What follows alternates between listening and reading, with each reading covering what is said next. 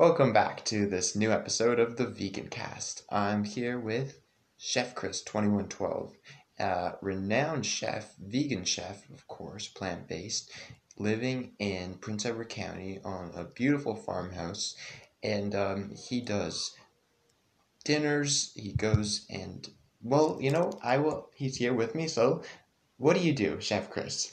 Well, I just want to say I'm excited to be on the podcast. It's great. I'm a fan. Because I started 10 years ago, moved here about 10 years ago to beautiful Prince Edward County. So it's in rural Canada.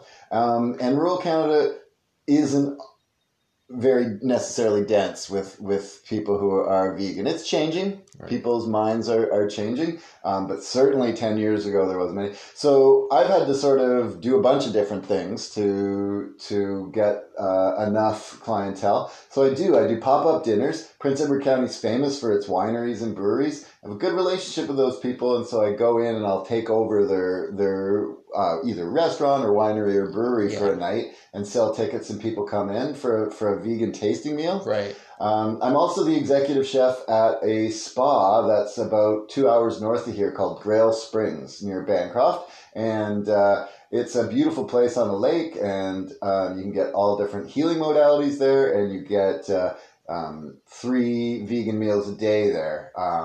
And that's a really fun experience. And other than that, I do catering whenever people, Prince Edward County's, a lot of people get married here.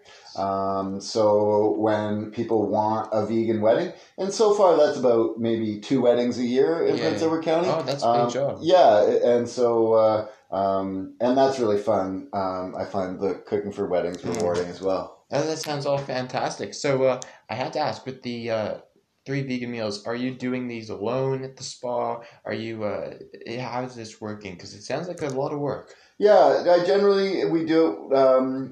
The number of people at the spa ranges usually between about 15 to 25 in a day. So I do it all by myself. Sometimes I'll have a dishwasher in there. Or if it's very busy, I'll have a helper. But generally the idea is I do it by myself. Yeah, it's a lot of work, but it's, it's what you do when you're a chef. I have long days there. I start, at 6:30 in the morning because I have a breakfast ready. Yeah. And by the time we're done cleaning for after dinner, it's about 8 at night. So those are long days, but it makes it worth my while to go up there. Yeah. That sounds awesome. Intense, great experience. So second question, I guess. When did you first go vegan?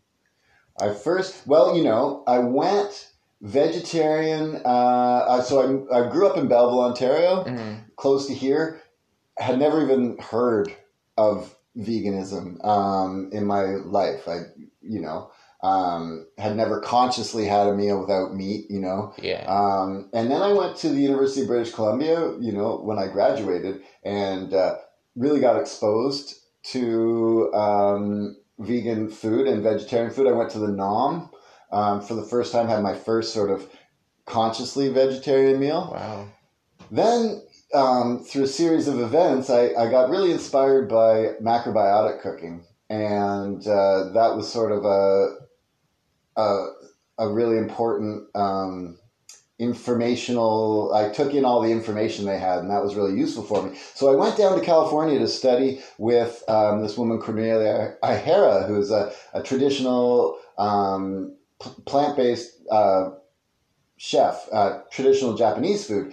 The Japanese never really used dairy. Right. So it was pretty easy so then that's sort of shaped. I went quickly from vegetarian to vegan, from seeing I wasn't like, I couldn't do it without cheese, Some of the Western vegetarian type cuisine includes a lot of cheese in it, and people stay in that thing. And I think this is still true today. I encourage people, look to Asian cultures that didn't eat a lot of dairy for inspiration for food ideas and such. Yeah. That's really, really interesting. Oh, So, when you said Nam, was that Vietnam when you first had your first Oh vegetarian no, it's meal? called the Nam, Ah. but it's been open since the '60s. Yeah. And it's a 24-hour vegetarian restaurant, still open there in Vancouver. Cool. So you can go there at 2 a.m. and get a blueberry smoothie or some like fries and miso gravy. It's a neat place, especially for a young person like me. Yeah, it was really impressionable. Oh, awesome. Now, when was your first interest? I mean, you kind of answered this, but in depth, when was your first interest into vegan cooking? When did it start? Yeah, well, so, I became a vegan, and then it was like, especially back then, people were really freaked out about it, and they'd say, oh, we were going to invite you over for dinner, but we don't know what to cook. And, I didn't become vegan to, like, lose my friends. It was just sort of the path I was on, so I was like, well, if I can cook, then I can just say, oh, don't worry about it. I'll come over. I'll cook. And that was sort of the impetus of it. And so that and having to know for myself, So then I started just teaching myself. I cooked through all those Molly Katzen books, the Moosewood cookbooks, and that was the first thing. But then there was this, so it was like I learned all these dishes, but I didn't know when or where to cook them. Like, you can make any dish. Thai, pad thai, gado gado, but when and why? So macrobiotics, when I discovered it, sort of taught me cooking with the seasons, eating local plants, this kind of stuff. And it sort of, there were signposts, and they gave me an idea of composition of the meals and such. So that's from there I went down to California, and that's when I really started professionally. Yeah. That's really inspiring that you, and I guess I could learn something from this when friends who are interested in having me for dinner, but are also afraid because I'm the vegan. Right. Yeah, to cook for them, that makes a lot of sense, and really, really cool, really interesting. So, wow, really something to think about for me especially. So, now, what is the hardest part? And I guess you have to do this a lot, cook for non-vegans, especially up here in the county.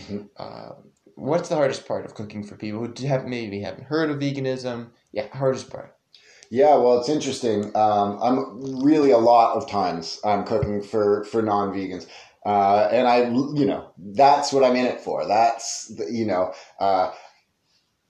weddings, often it's a vegan, sometimes it's just the bride who's vegan. And then there's this whole big party, but she wants them to see this great food. Up at the spa, often people aren't, vegan when they get there. I've gotten emails from people who said that they came, ate the food at the spa, were totally inspired, and have become vegan, and that's like the best. That's why I get up in the morning, and so the hardest part is getting over people. Well, there's two main challenges. One is people's preconceptions if they're coming in and they're, food's subjective. Yeah. There's no objectively delicious food. People can like it or not. So if they come in with skewed mental perceptions, it can affect their enjoyment of the food.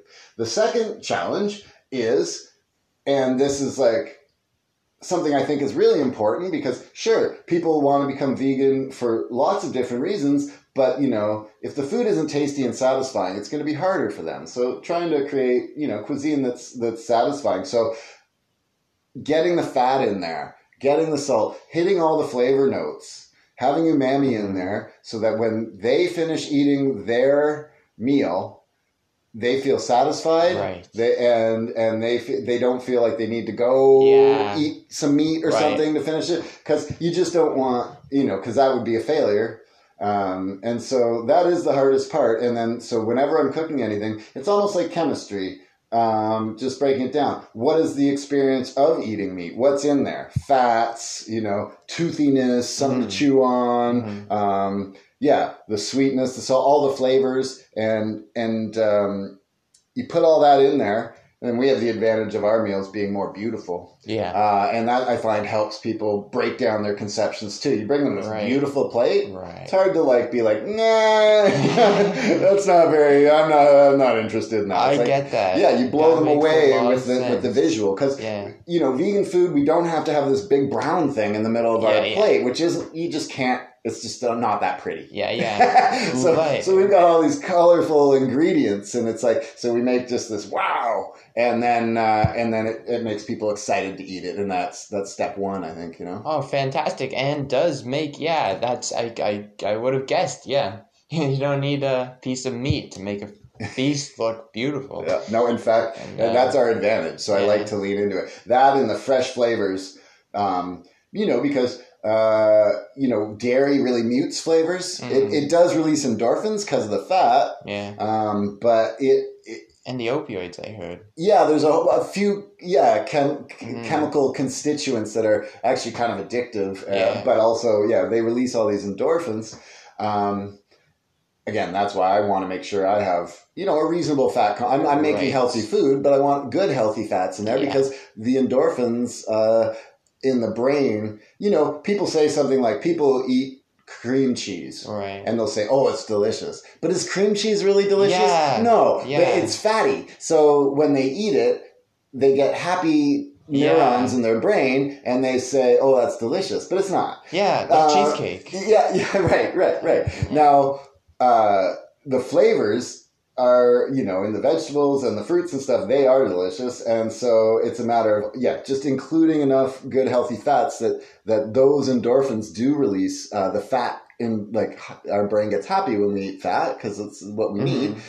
Making sure that's in there. So that people do have that physical reaction, right? Which is, and then like I say, we have the advantage, flavor and beauty. Right. Yeah, that makes a lot of sense. Charming the audience with the fat, with the shirt, what they like. That's what they're used to. Yeah, what they're used to. Yeah. Such a great point that I've kind of been across in my life, like the fact that cream cheese cheesecake. When I was eating it before I became vegan, I was kind of like, this is a little weird, a little gross. Yeah. Why am I eating this? I'm like, well, I feel good when I eat it, so but not after. Yeah, no, I don't.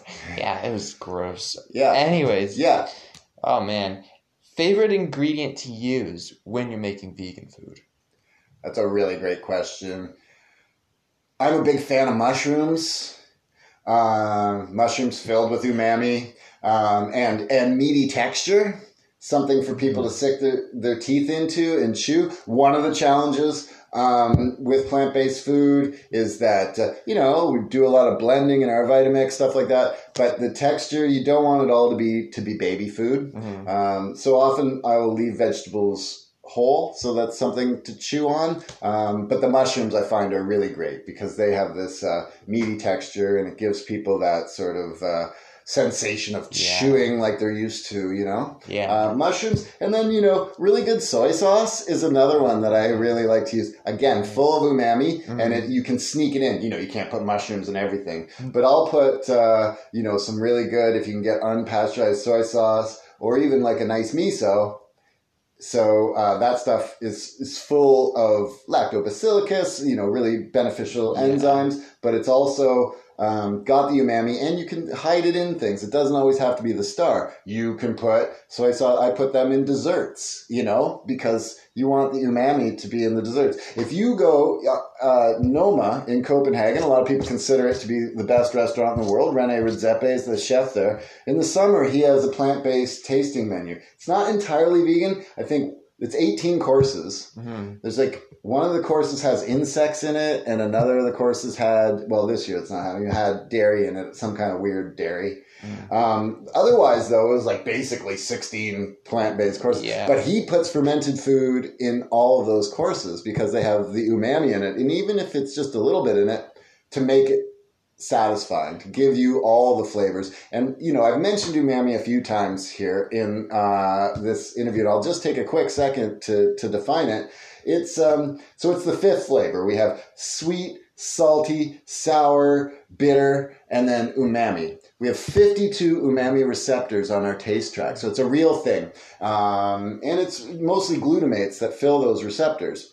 But one of the places that you'll find umami that isn't bound up with fats and salts is in a fresh cherry tomato. Right. This is so crazy. I thought this whole time I'm gonna feel like an idiot for saying this, but I thought this whole time that umami was a herb.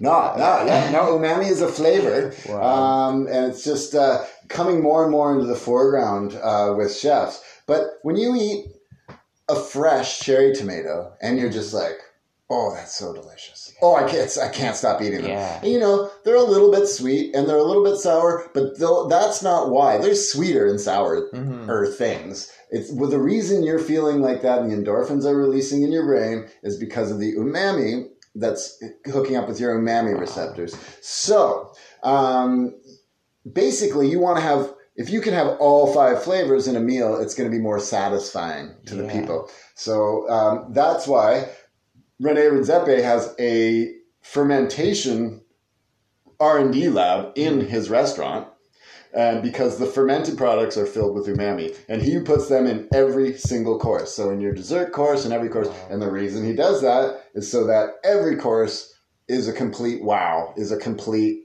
that gave me everything I wanted. Yeah. So I think about that a lot, and I encourage vegan chefs because... So when you look at French or Italian cuisine, which has been the main influence, I would say, on our sort of Western North American culture, they have a big piece of meat in the middle of the plate, and then they have some steamed broccoli, some mashed potatoes on the side. Meat is filled with umami. Now you take that meat out, and you put, some brown rice and some sweet potatoes, as we might have done in the 60s or 70s here. There's no umami left in that dish because you took it all out. So that's where I think sometimes vegan food would have in the past, would have a reputation of being bland or unfulfilling because people don't have their receptors for umami filled. At the end of the meal, they don't feel they're done. Where's the meat? Why am I not done? So interesting. So I always encourage people to think about that and include umami in their flavor profile of their meals in order to make it satisfying for everyone. Oh, wow. So that's so crazy. I had no idea about this this flavor, umami. And when you look at, so I talked about the Italian Western cuisines, when you look at the Asian cultures that didn't have dairy because they didn't have refrigeration or because they're on an island, they don't have a bunch of cows or whatever, they have worked hard to create products that fill that need, whether it be like the misos and soy sauces of Japan or the fermented black beans in China. Kimchi, exactly. Although kimchi, they're using fish sauce often, but you can do it without, obviously. And all of those things, the tempehs and stuff, those are umami-rich foods that those cultures came up with because they wanted their food to be delicious and they didn't have dairy. That's so interesting. Wow. I would never have guessed. Never. Wow. So in the Asian cultures, when they're making food, they're using umami flavors to enhance the taste buds. Yeah, and nutrition and preservation. So there's a lot of reasons for it, but I'm looking at it from a culinary perspective, being a chef, Yeah, yeah. Because they didn't always have meat and they didn't always have dairy, but they always had delicious food. Yeah, that is very, very, very interesting. I'm gonna have to think about that next time I'm cooking. I'm gonna have to think incorporating umami, which I encourage. Yeah. All right. Do you think that we are on track to form a vegan world? Kind of a big question, kind of a big curveball, but I think we're just gonna have to. Yeah. I don't see us. Even. I do. I'm listening to this. I listen to a lot of podcasts from famous chefs. These guys are the leaders in food trends, and they're staunch meat people. When you've heard them in the past. But I already mentioned Rene Redzepi. So he did this, almost plant-based 18-course tasting menu the last 2 summers for a third of the year, and I heard him on a podcast saying that he thought that would probably, he would go in that direction, that eventually Noma would just be vegan. Right. Then more recently, I was listening to a David Chang pod, David Chang of Momofuku, one of the most important chefs in America. He was talking with Wiley Dufresne, another, probably the greatest American chef of all time. And they were just saying, these guys think about food more than anyone. And here they were in the lockdown, so they had some time to think and slow down. And they were just saying, 7.5 million people just can't eat a whole bunch of meat all the time. These guys think about this all the time, and this is just staring them in the face right now. Yeah. And so these guys who think about food a lot and would love to just, so much of their craft and what they've learned over the years is about cooking meat, but they're at the point where they're going to make the decision to go plant-based. And that's going to revolutionize the way people look at food, because it starts with them, then it becomes acceptable with all the other chefs, then it becomes more accepted in the population. Yeah. It's happening. Yeah. Right, the trendsetters of this. That's right. Yeah. Very, very interesting. Something really to think about. Yeah, it's optimistic. I'm really happy to see those guys, because in the past, those guys have made sort of anti-vegan statements, and now you're hearing them say, you know what? They're right. Yeah. Ahead of your time. Chef Chris. All right. Next question. What do you think is the number one challenge in creating a more vegan world? I guess you maybe touched upon this, but really, what would you say? Well, two things. The one I already mentioned, of course, if we can make the food just as delicious, which obviously we can, even more delicious, that's going to be important, because, it's harder for people to choose less delicious food. The other thing is, the biggest challenge is, honestly, it's political. You look at the power that these giant these factory farms have. They're huge companies. They're all owned by billionaires. They're the most powerful people in the world. They have our governments in their pockets. And so, that's the biggest challenge, because it's not going to come from the government policy, and it's not, the money, the big money in the world is for some reason invested in these factory farms and such. So it's got to be a grassroots thing. It's got to be the people underneath waking up. Yeah. It makes sense. Definitely does. I was thinking, we had this conversation once where you were talking about how. So I'm interested. What do you think about meats, like fake meats, like Beyond Meat? Because I remember you saying that perhaps we should be progressing towards not so much as to mock meats, but more as to our progression in terms of new vegan foods, things that are innovative, things like that. So I'm interested to hear more about that. Yeah, that's a cool question. I'm super supportive of that stuff. If one person eats a Beyond Meat burger instead of a real hamburger, it's been a victory. And so, I see it as a transition phase. Like, I think that, even vegan cuisine right now is in what we would call a transition phase. Because imagine, they're saying there's going to be 1 million more vegans in Canada at the end of this year than there was at the beginning of this year. So this is a trend, obviously, that's happening. And, so imagine a couple generations from now, if you have children and they grow up being vegan, and then they have kids that are raised being vegan. So we start having this kind of plant-based culture. So imagine your great grandkids and your few generations of vegan. Are they going to be like, oh, this is great. It tastes just like chicken, Yeah. So I do think we need staples.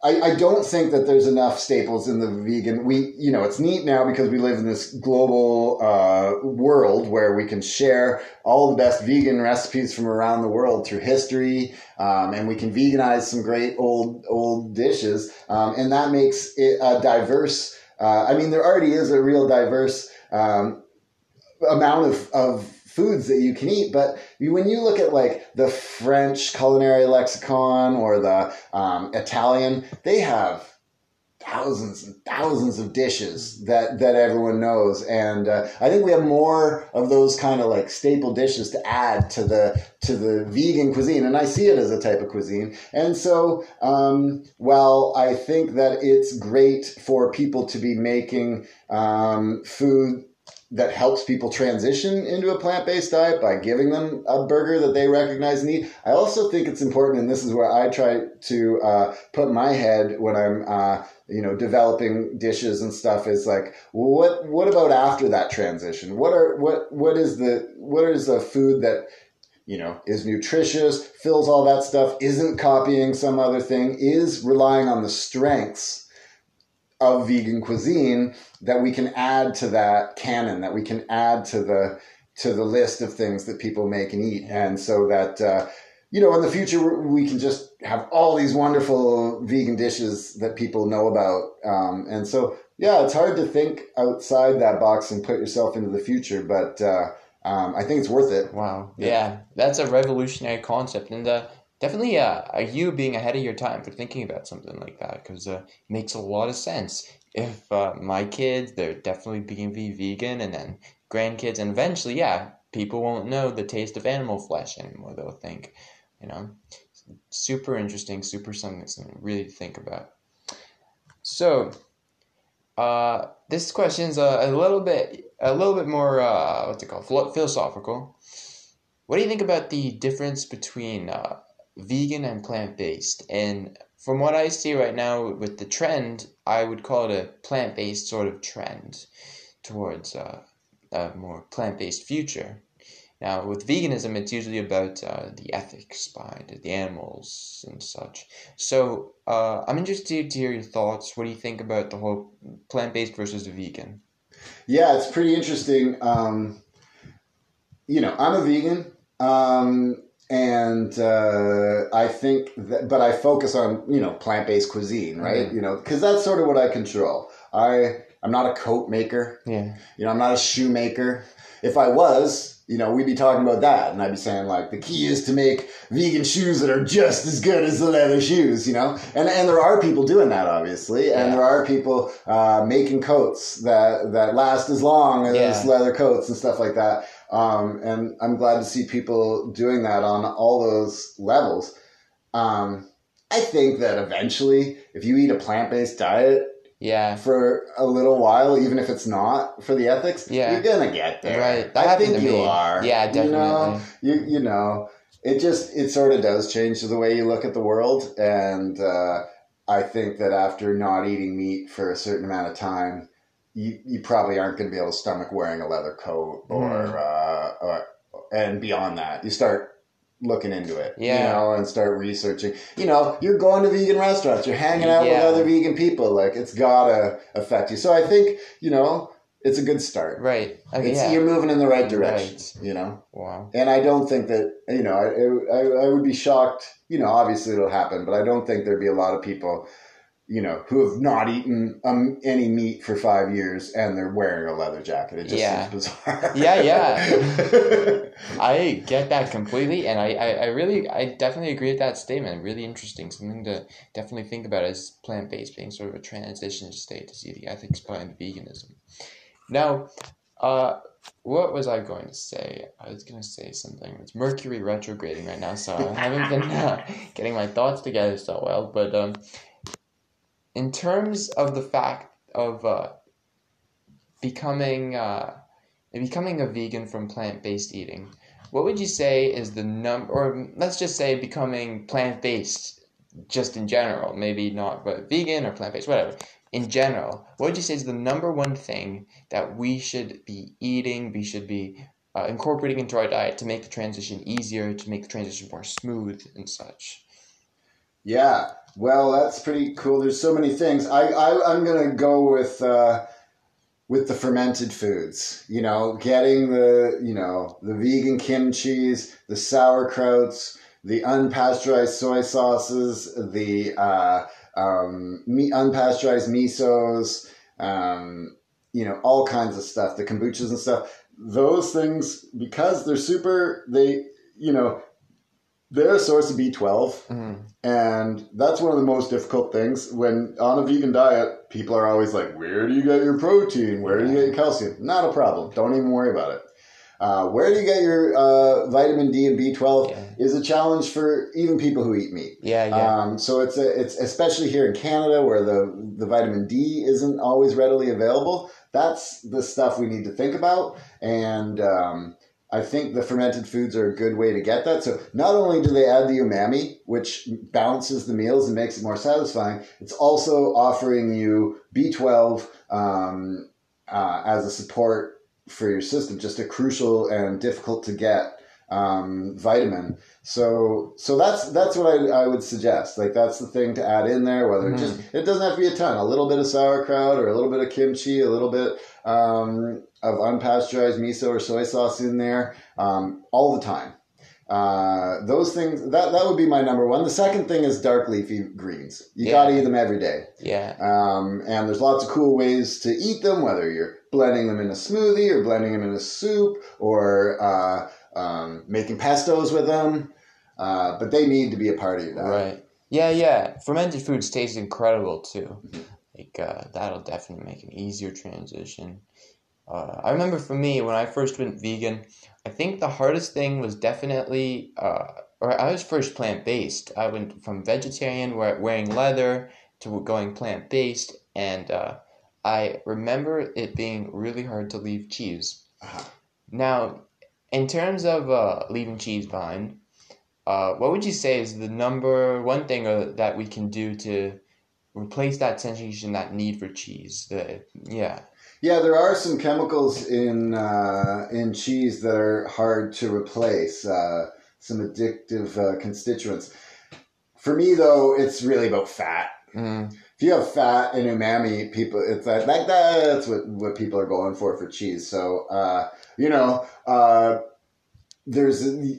people are coming up with new vegan cheeses every day. I have a friend here in Prince Edward County. She is starting a company, and what she has done is ordered the vegan molds of the cheeses. So she's got the blue cheese mold and the brie mold and the Camembert. So what they do, to make those cheeses, they get the milk, they create the cheese, and then they'll inoculate with that mold and age it. So she's making, nut and seed based cheeses, and she's inoculating them with these molds and aging them. And then you're really getting the real flavors of those cheeses without having any dairy involved. So like a real blue flavor. It's the first time I've tasted and been able to use that real blue cheese flavor. Because, the other ones, like, nothing bad to say about them, but often they'll use spirulina or something. It's not quite as that authentic flavor. Yeah. Whereas hers, it's cashews, and then she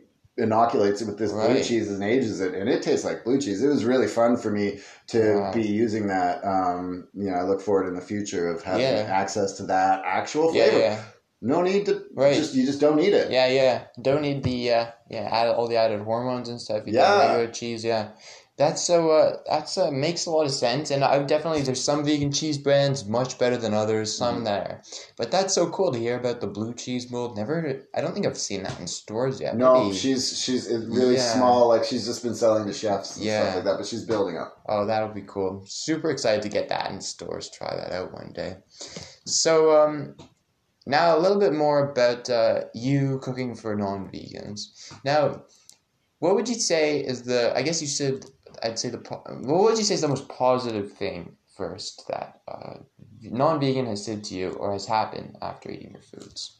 Yeah, well, getting those emails that are like, I ate your food and I decided to become a vegan. I realized I could do it. Yeah. I realized that it can be delicious. Right. I realized how good it can be. Now I'm going to now that I know that it can be this delicious, I'm going to go off and work on it. I know that there is a place where I'm eating vegan and it's satisfying all my cravings. So now all I need to do is work at it and get better at it. Yeah. And I know that I'll get there, So that's basically all I'm trying to do. That's my angle. It's like, this food is so delicious. Why do we need to ruin the earth and torture animals? Yeah. Wow. Great. Really makes sense, really. And unfortunately, I have to ask, I don't have to, but I'm interested. What's the most negative thing that's happened from? Well, that's the thing with the preconceived notions, where people are acting based on their past experiences and on being rigid in what they believe, and then they just won't give it a chance. Yeah. You know, or they'll eat it and they won't enjoy it, or they're not open to being in the experience. And it just, the whole thing misses them. Yeah. It's almost like they're not paying attention to what's going on, and they leave feeling the same way that they went into the meal, and they're unmoved by it, and that's you know, that's what drives me to make the food just even more outrageously awesome, so that no one can ignore it. I appreciate that. And that makes so much sense. So, what would you say, message to those people now? The people out there who are a little skeptic, who they're nervous to try plant-based, they've never, or vegan, never heard of it. What would you say? It's just about living in the moment. Yeah. You know, in the past, you know, the way humans evolved, you know, of course, agriculture and animals and all that stuff was a big part of it. That system just isn't the same anymore. We're not living on farms in the 17th century here. This is, you know, in order to feed everyone, you know, if you're in the moment and you look at where we are now, you can see how delicious this food is, you know, perceive these beautiful vegan dishes that vegan chefs are making all over the world. It's the cuisine is just, so many more humans are putting their effort into it that the cuisine is just so elevated. So be open to the moment. See how wonderful that is. Also be open to the moment and see how things have changed. You don't live in your grandparents' world anymore. It's not just a sweet little farm cow living on a farm. That's just not what's going on. You got to see what's happening in this world. Look at the reality of where your food's coming from. And that's going to affect your decision. Yeah, definitely. Watch Earthlings and Dominion for those of you who haven't seen it. Incredible movies. Really. I mean, we live in this world where the information's out there. You're putting your head in the sand if you don't realize the conditions that these animals are facing right now. You know, you have to look at it. You continue to eat it after you look at it, okay, but I infer you to know. You got to know first. Yeah. Wow. That's such a great conversation speaking with you. You're really experienced, really ahead of your time, know what's up with this. For those of you who don't already follow him, follow Chef Chris 2112 on Instagram. I'll link his website below. And thank you so much for being on this podcast today. It was awesome. To have a real pleasure to be on here with you. It was a great conversation. Cool. And expert Chef Chris 2112, thank you for being here, and thank you for listening. Have a great day. Bye-bye.